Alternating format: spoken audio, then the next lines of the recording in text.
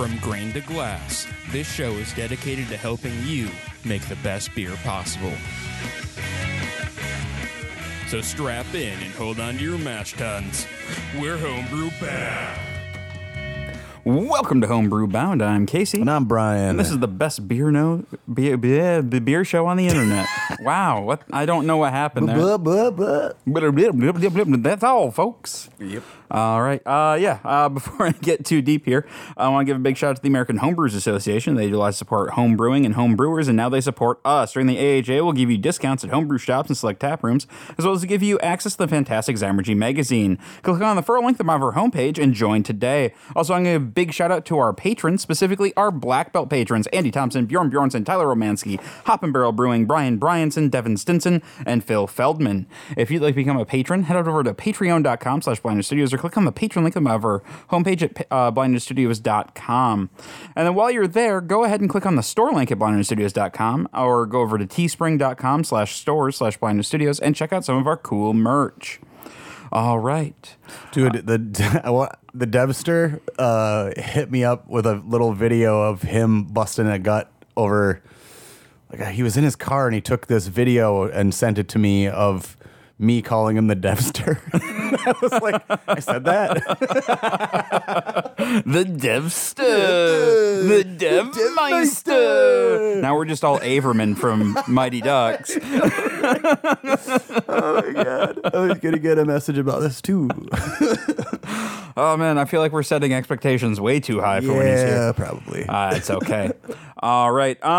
Brian, what have you been up to brewing related lately or beer related? You guys, how's the new facility coming? Let's talk about that. I'm just going to ask pointed questions here. Oh, it's going really well. We're still optimistic about a September opening. Awesome. That's very cool. Once quick. we get the plumbing permitting and some of how But you got to poop somewhere. Well, yeah, and then some of how the plumbing inspection sort of operates, and I guess that's the hill they die on in Minnesota. And Okay. Minnesota liquor laws are just goddamn ridiculous. You know, Minnesota, if you're listening, just you need to figure it out. Okay, you got breweries leaving your state left and right. Oh, yeah, Minnesota's having a problem. Yeah, it's an issue. It's a mass so figure it out. But yeah, anyway, I'm really hoping for September, sometime around there.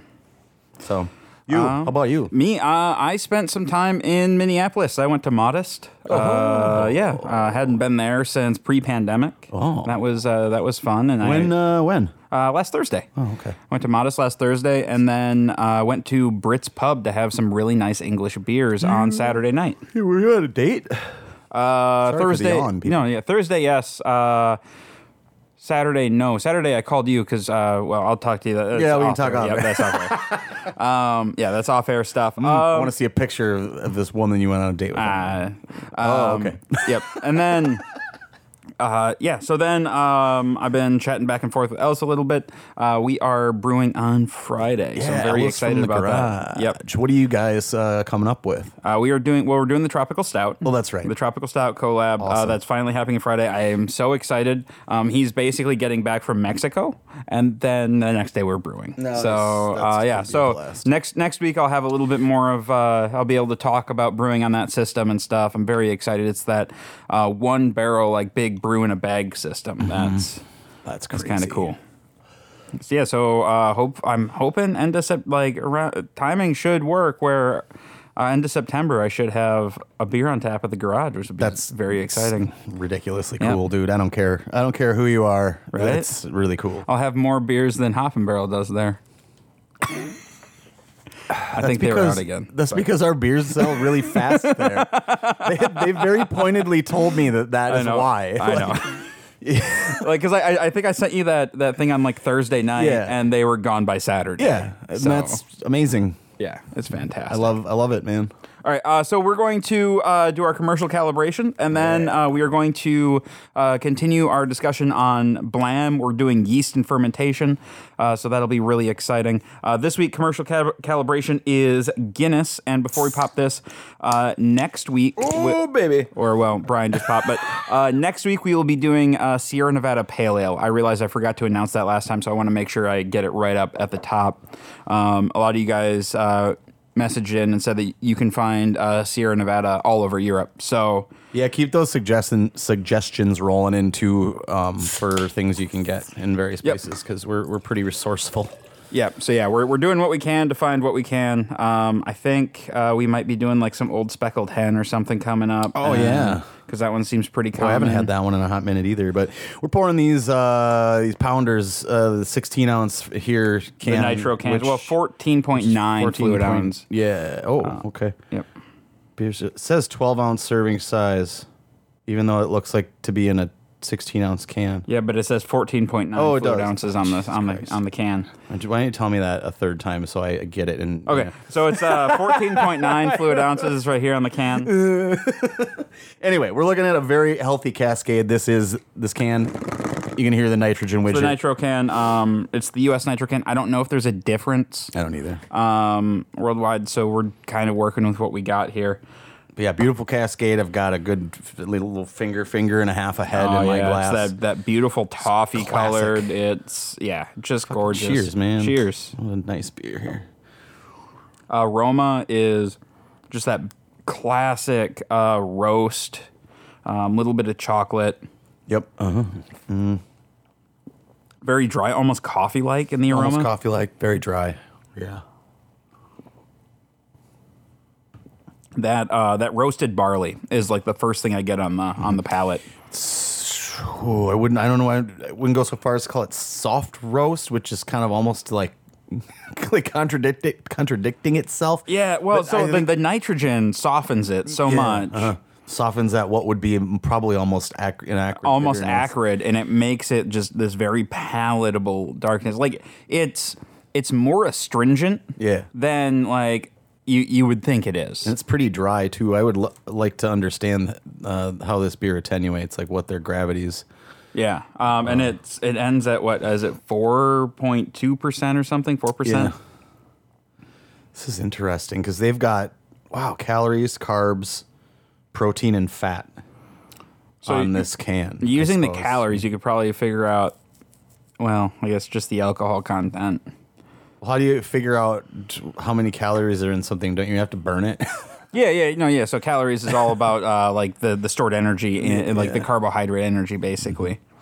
Interesting. So this is a fine time to remind that a little bit of roasted barley goes a long way. A long way. in any given 5-gallon or 19-liter recipe. So be careful. Yep. So we actually we tasted this and we tasted the Guinness extra foreign stout when we were doing the Every Style Challenge, and they were very like roasted barley forward because that's like the signature ingredient, but they weren't overwhelmingly roasted barley. I'm going to pull up a Guinness clone recipe.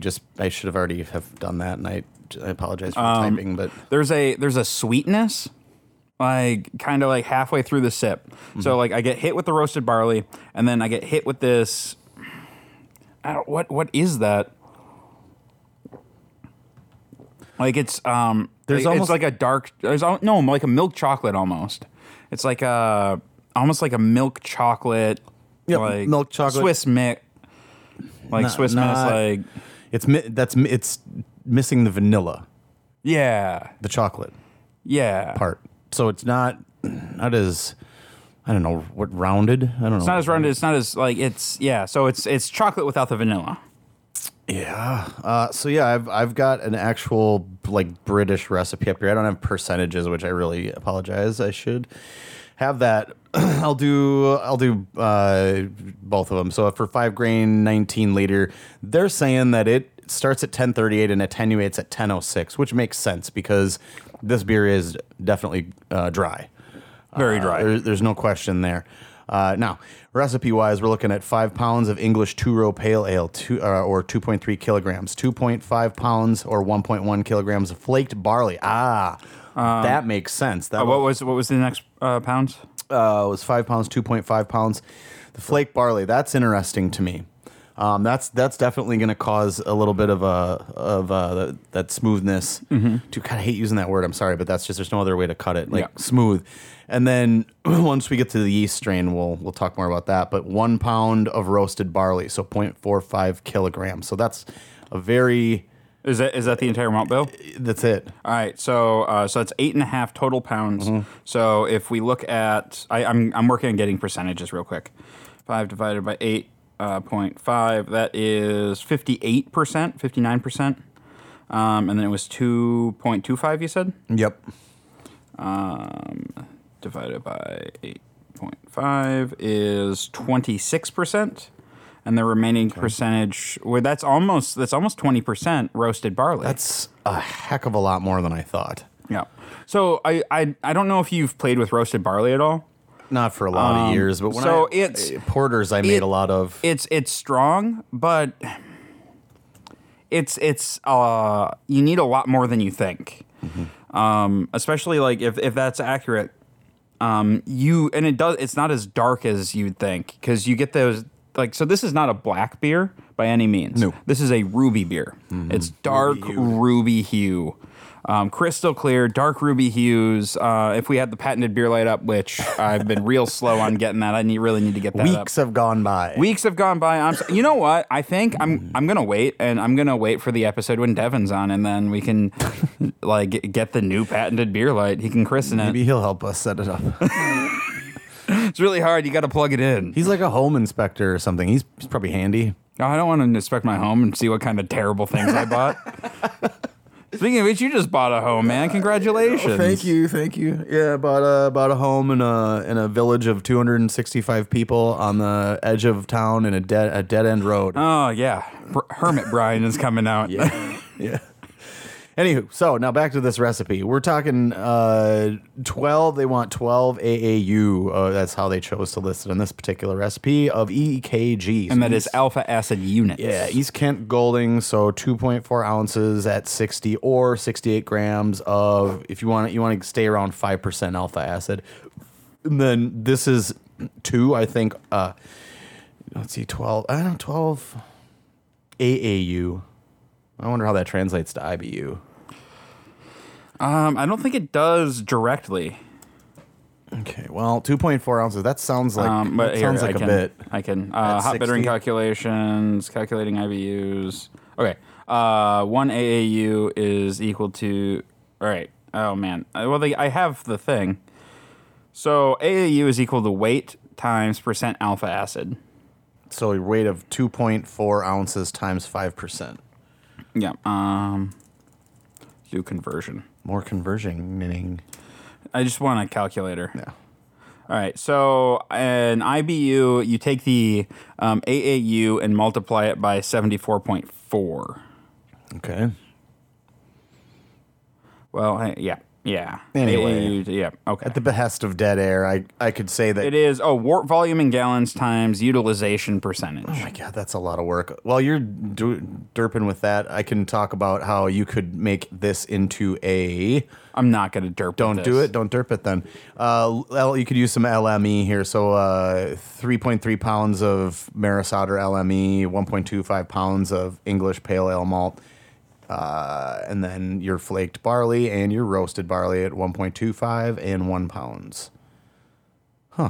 Interesting. It just seems like there's a firmer bitterness to this, and I can't tell if it's. Oh, it's coming. It's a firmer perceived bitterness from the roast. Mm-hmm. That has to be it. It has to be because it's not a hop bitterness at all.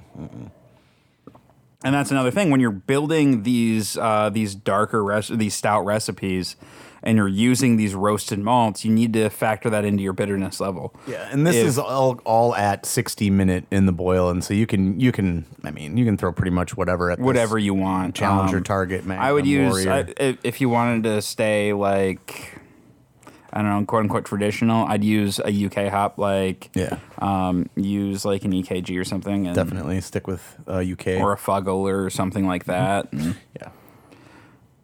Yeah, I don't really have anything else to say. This finish is super dry, and with the nitro, it's nice and creamy. I've had it not on the nitro, and I mean the nitro is just better.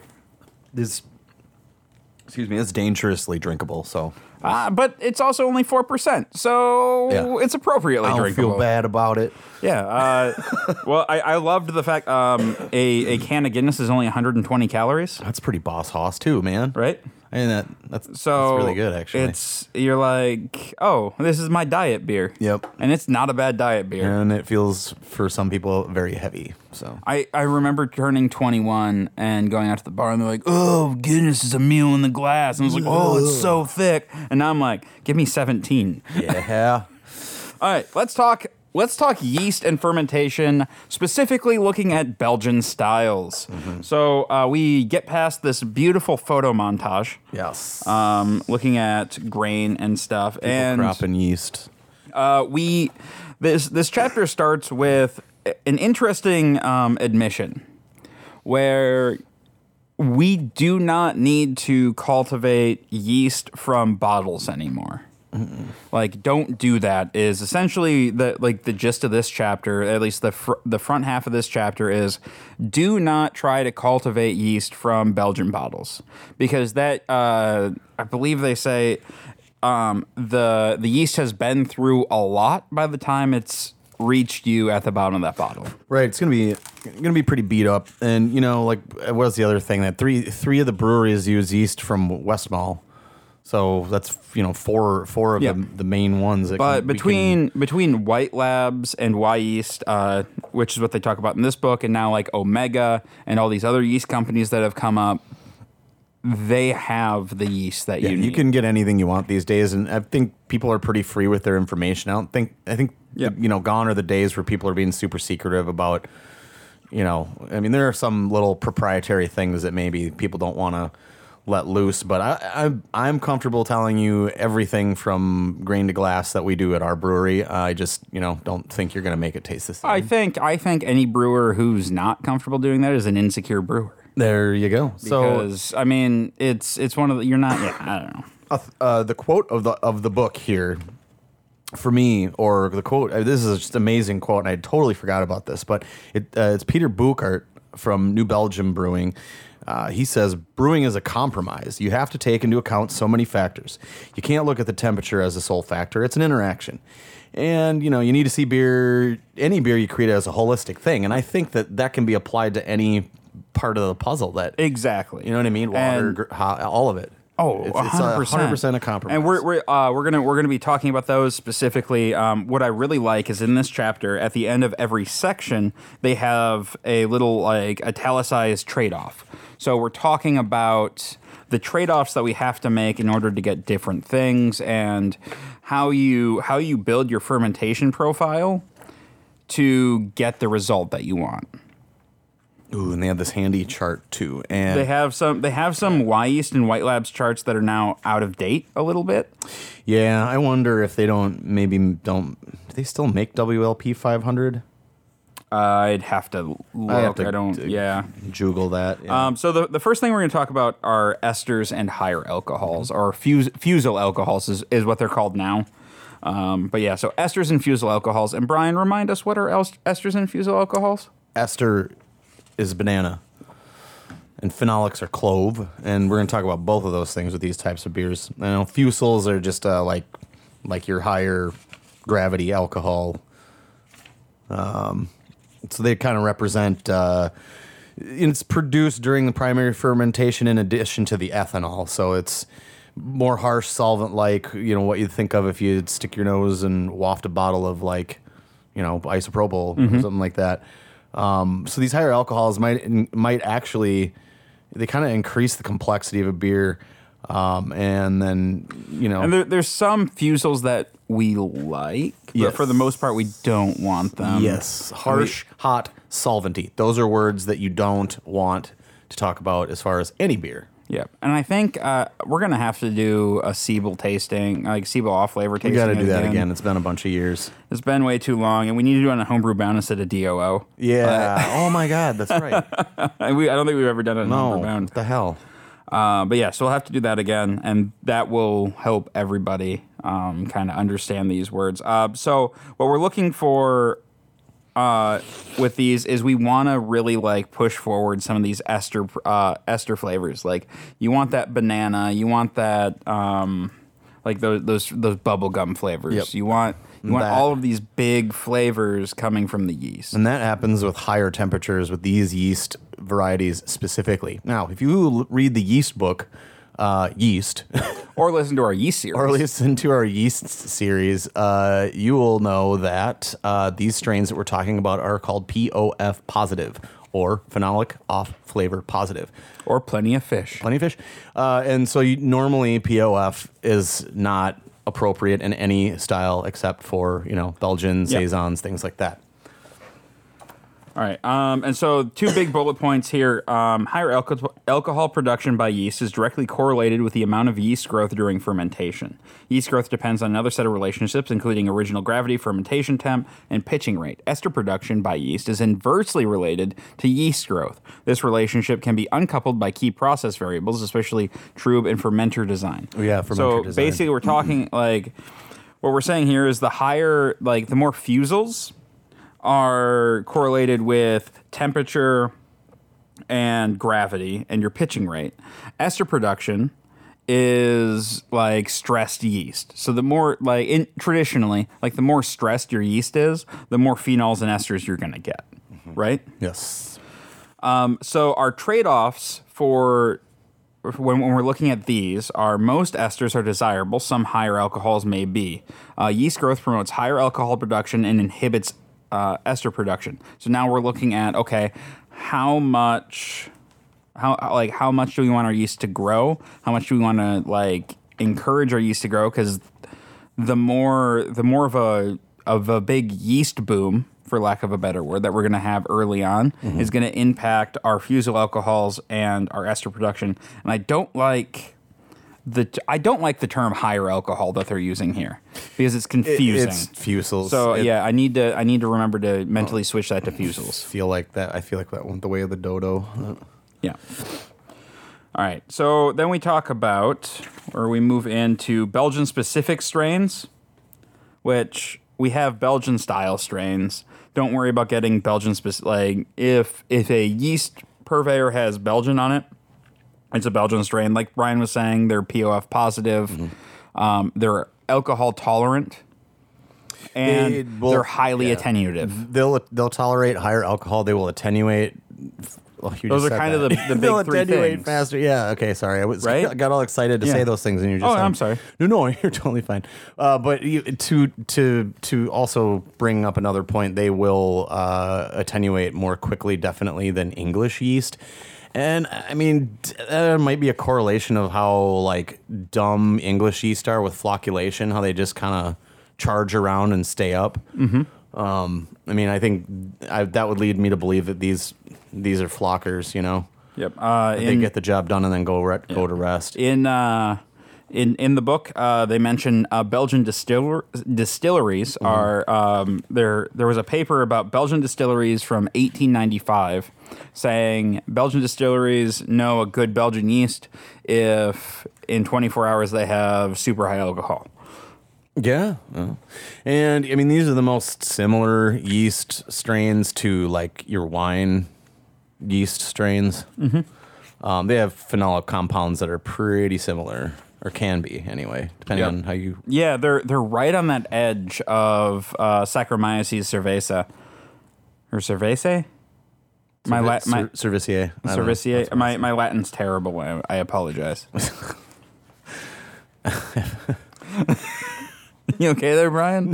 No. I don't know. Sometimes I don't know, funnier than you think. Anyway. You're not a dad, but you... Well, you're a dog dad. I'm a dog dad. I'm a dog dad, and I've embraced it. You're telling dad jokes before you... I got my socks up to my knees. Yeah, he has those New Balance sneakers. They're comfortable for mowing the lawn. Anyway. All right.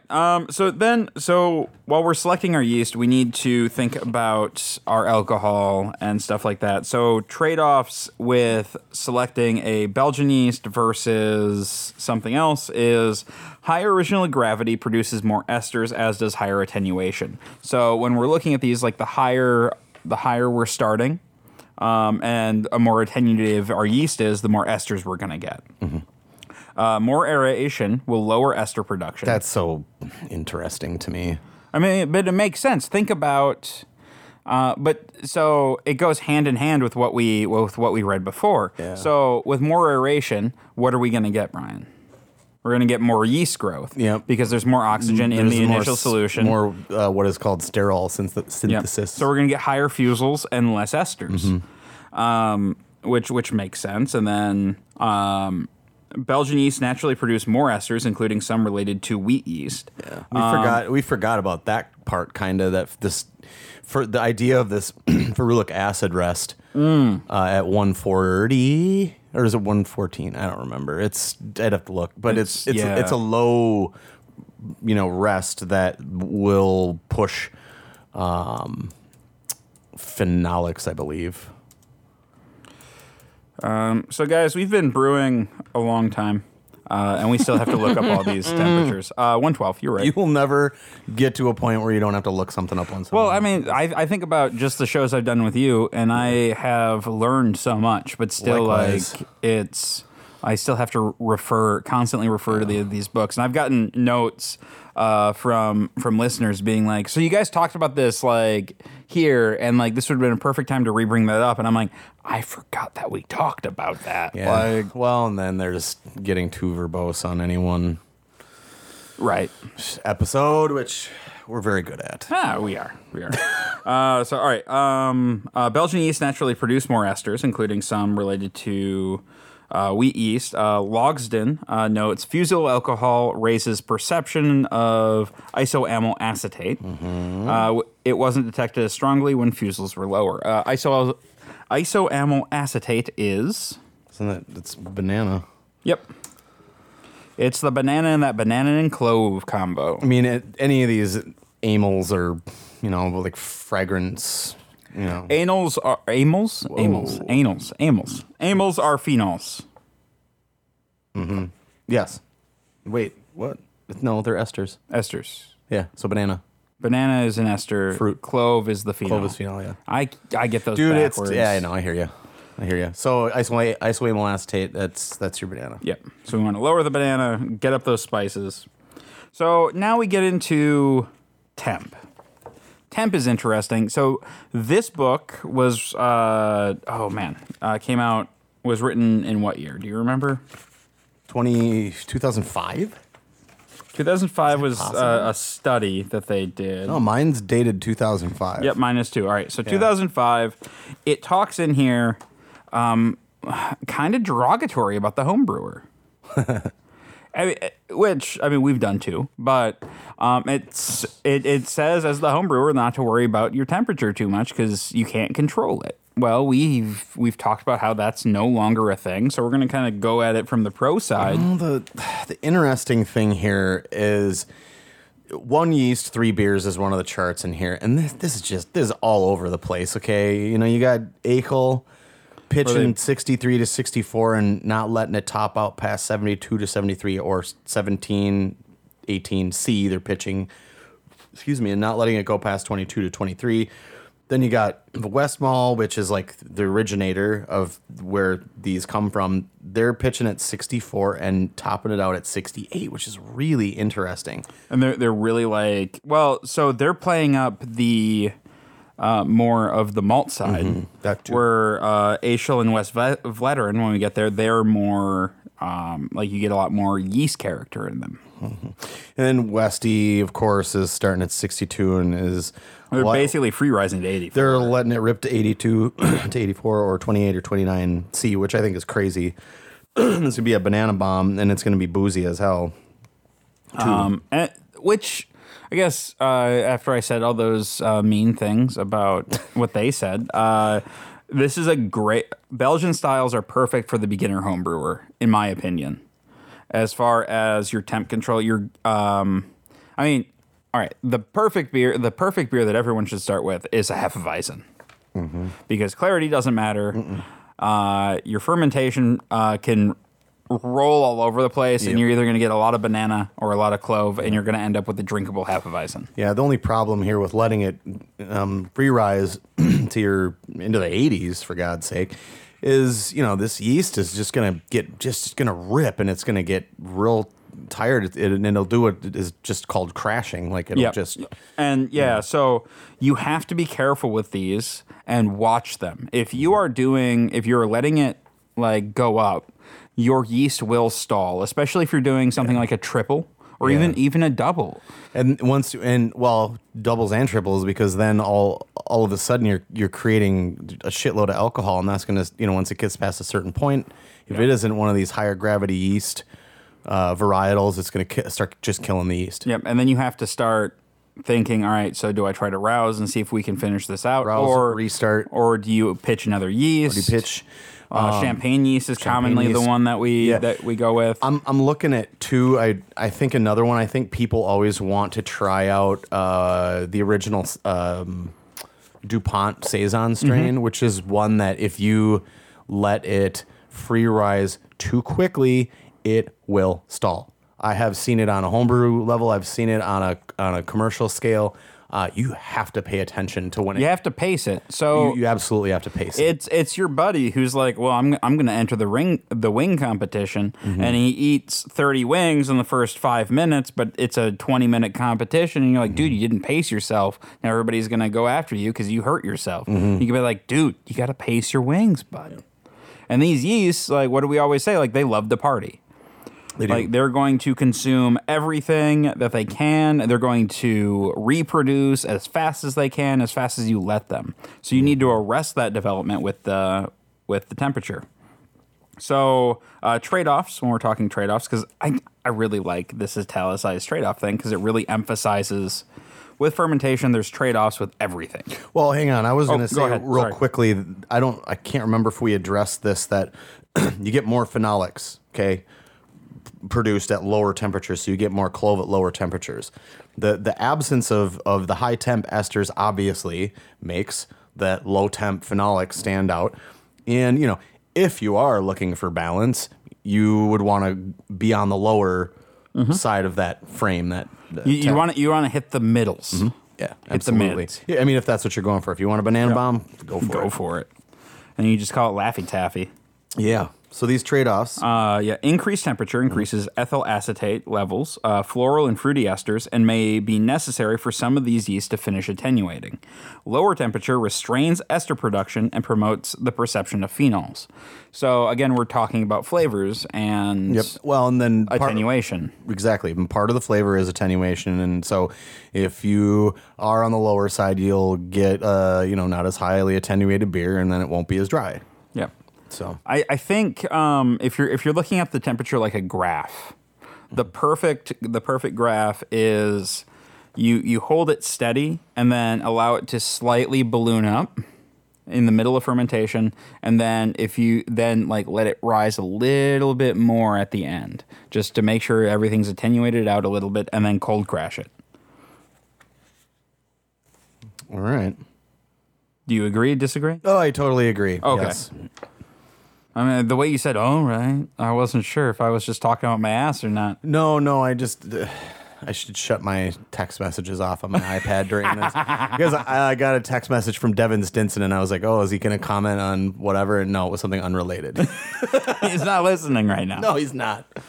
All I wouldn't know. I don't have the chat in front of me. Anyway, pitching rates is the next thing. So, Brian, standard wisdom is what for pitching rates? 1 million per mil. I'll just say, I'm sorry, I shouldn't just slang it. 1 million cells of yeast per milliliter of wort per degree Plato. So if you're pitching 18.5 million cells per milliliter, it's 1076 or 18.5 Plato, for example. Or you're pitching 7.5 million cells per mil on a beer with an OG of 16.9 Plato, or 1069. Well, you're misreading that. Am I? Bit. Yeah. They're talking about, so Ommegang is the standard rate, so you got that one right. Mortgat pitches 7.5 cells per milliliter. Oh, so they're under pitching. Okay, no, I did read that incorrectly. No, they're over pitching. They are over pitch. Oh, no. Yeah, no, I am totally reading that wrong. I'm sorry, everybody. Yeah. Yeah, they're Start doing, over. They're doing so Mortgott is doing 7.5 times the normal pitching rate. Orval is doing 10 times the normal pitching rate. So you asked me what the standard rate was, and I got that correct. Yep. Yeah. So we're talking about here, and basically higher pitching rates lower ethyl acetate levels. Mm-hmm. Very high or very low pitching rates increase ester levels because you're stressing the yeast. If you have too much yeast, which it's almost impossible to overpitch. And it also slams homebrewers again, saying that they can just consistently underpitch. Well, yeah. But, well, no, I mean, honestly, like you would get one. You get one package. If you get yeast, one smack pack, you're underpitching. and you want two easily, unless you are making starters and you've gotten to that level. So that to me, from a homebrewing standpoint, was a massive breakthrough. It was huge. The yeast, X factor. Getting that right. We could not just yet, and if people want to talk about this, we can, and we probably have. But this type of yeast and how these pitching rates work and how these beers work, we could potentially talk about using a couple different types of yeast strains in a beer. But I'll just leave it at that because that's a whole rabbit hole. But this would be the way to experiment with it. So blending yeast and definitely trying to get different flavors from different ones, and they're both doing. And then playing with how the rises work and stuff like that. Like this is if you have temp control. So if you guys want that, let us know.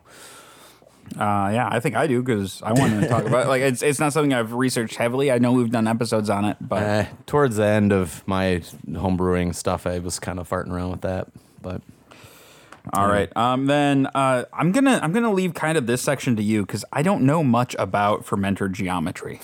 Oh, talking about aspect ratio.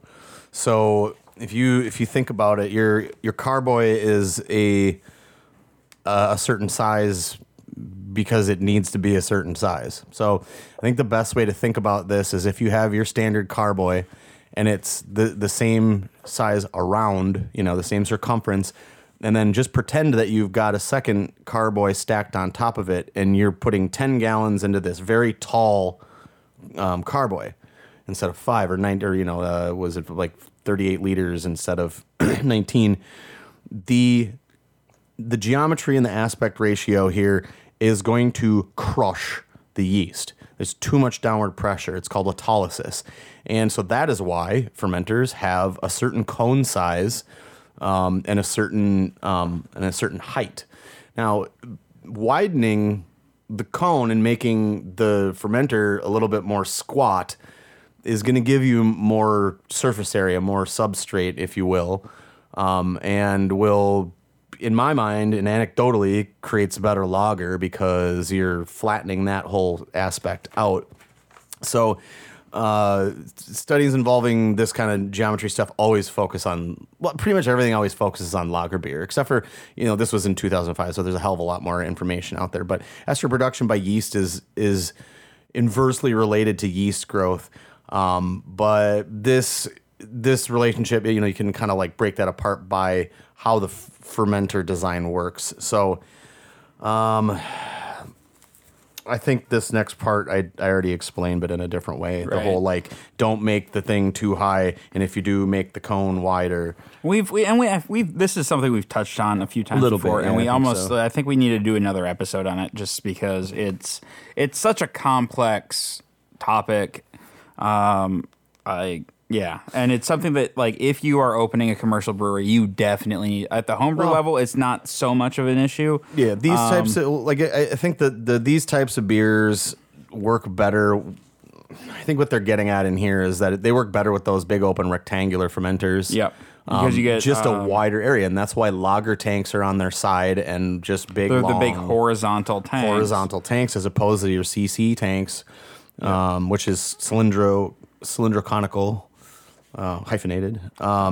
It's linked to like a CO2 inhibition, which that's a lot to wrap your head around. But yeah, I think CC tanks are for an efficiency standpoint, and that was kind of the happy the happy medium with not having a shitload of floor space for big rectangular fermenters. Right. And there's a reason also, like, that these types relate to wine in as much that there is a big heavy movement of square concrete fermentation vessels that work great for this type of beer and those kinds of wine. Oh, really? Mm-hmm. Yeah, concrete's a big in wine. But isn't concrete permeable? Think about wood and think about how there's both a porous situation going on in each of those, and that just gives more nooks and crannies. And what was the other word I used? Substrate. Why do they put beechwood chips in the neutral wood? Substrate. Yeah, more places for them to play around and do stuff. I guess it's like a little playground. But wine barrels, after a use or maybe two, I think they're only single use though for the most part, aren't they? Pretty sure they are, yeah. Because wine is so worried about Brettanomyces. Yeah. And I mean, you have the same issue if you're running a clean brewery too. Like the more substrate you have. This is a completely. If you're only making that type of beer, it's fine. But anyway, that is off topic. That's off topic. You want to hit the trade-offs for this one, and then we can kind of wrap it up? Can do. Where are the trade-offs? Page 191. Thank you. So yeah, trade-offs. Horizontal tanks increase esters, while open fermentation lowers esters because of the additional contact with oxygen. And cylindrical also lowers esters. So if you want high esters, a horizontal tank. Mm-hmm. All right. So that's I guess that's fermentation. So basically, when you're looking at these beers, you want to have a flavor profile in mind, and then you want to take these and start tweaking elements and try to get that balance that you want. Do you want high esters? Do you want high phenols? Do you want high fuso alcohols? Like, what do you want? Do you want high, just like a high original gravity? What do you want? And you're moving all these sliders, and that's going to give you your beer. A good takeaway is that the thing you said about Hefeweizen, like if you're starting to kind of mess with this sort of beer and play with that, maybe another big takeaway here is overpitch. And also temp rise, but not too fast. Do a slow rise. Mm-hmm. And the third thing I can think of off the top of my head is, maybe play with that acid rest too at what? 125? 112 to 113. 112 to 113? Blah, blah, blah. Yeah, you said 114 first, and Did I gave that to you, yeah. Nice. Yeah, you were real close. I was like, yeah. Close enough. All right, guys. Well, thanks for tuning in this week. If you have any questions, comments, show ideas, go ahead and shoot us an email at feedback@blindnerdstudios.com. You can find us on Facebook at facebook.com/blindnerdstudios, or follow us on Twitter at blindnerdstudios. You can also find us on Instagram at blindnerdstudios. And I'll see you guys next week.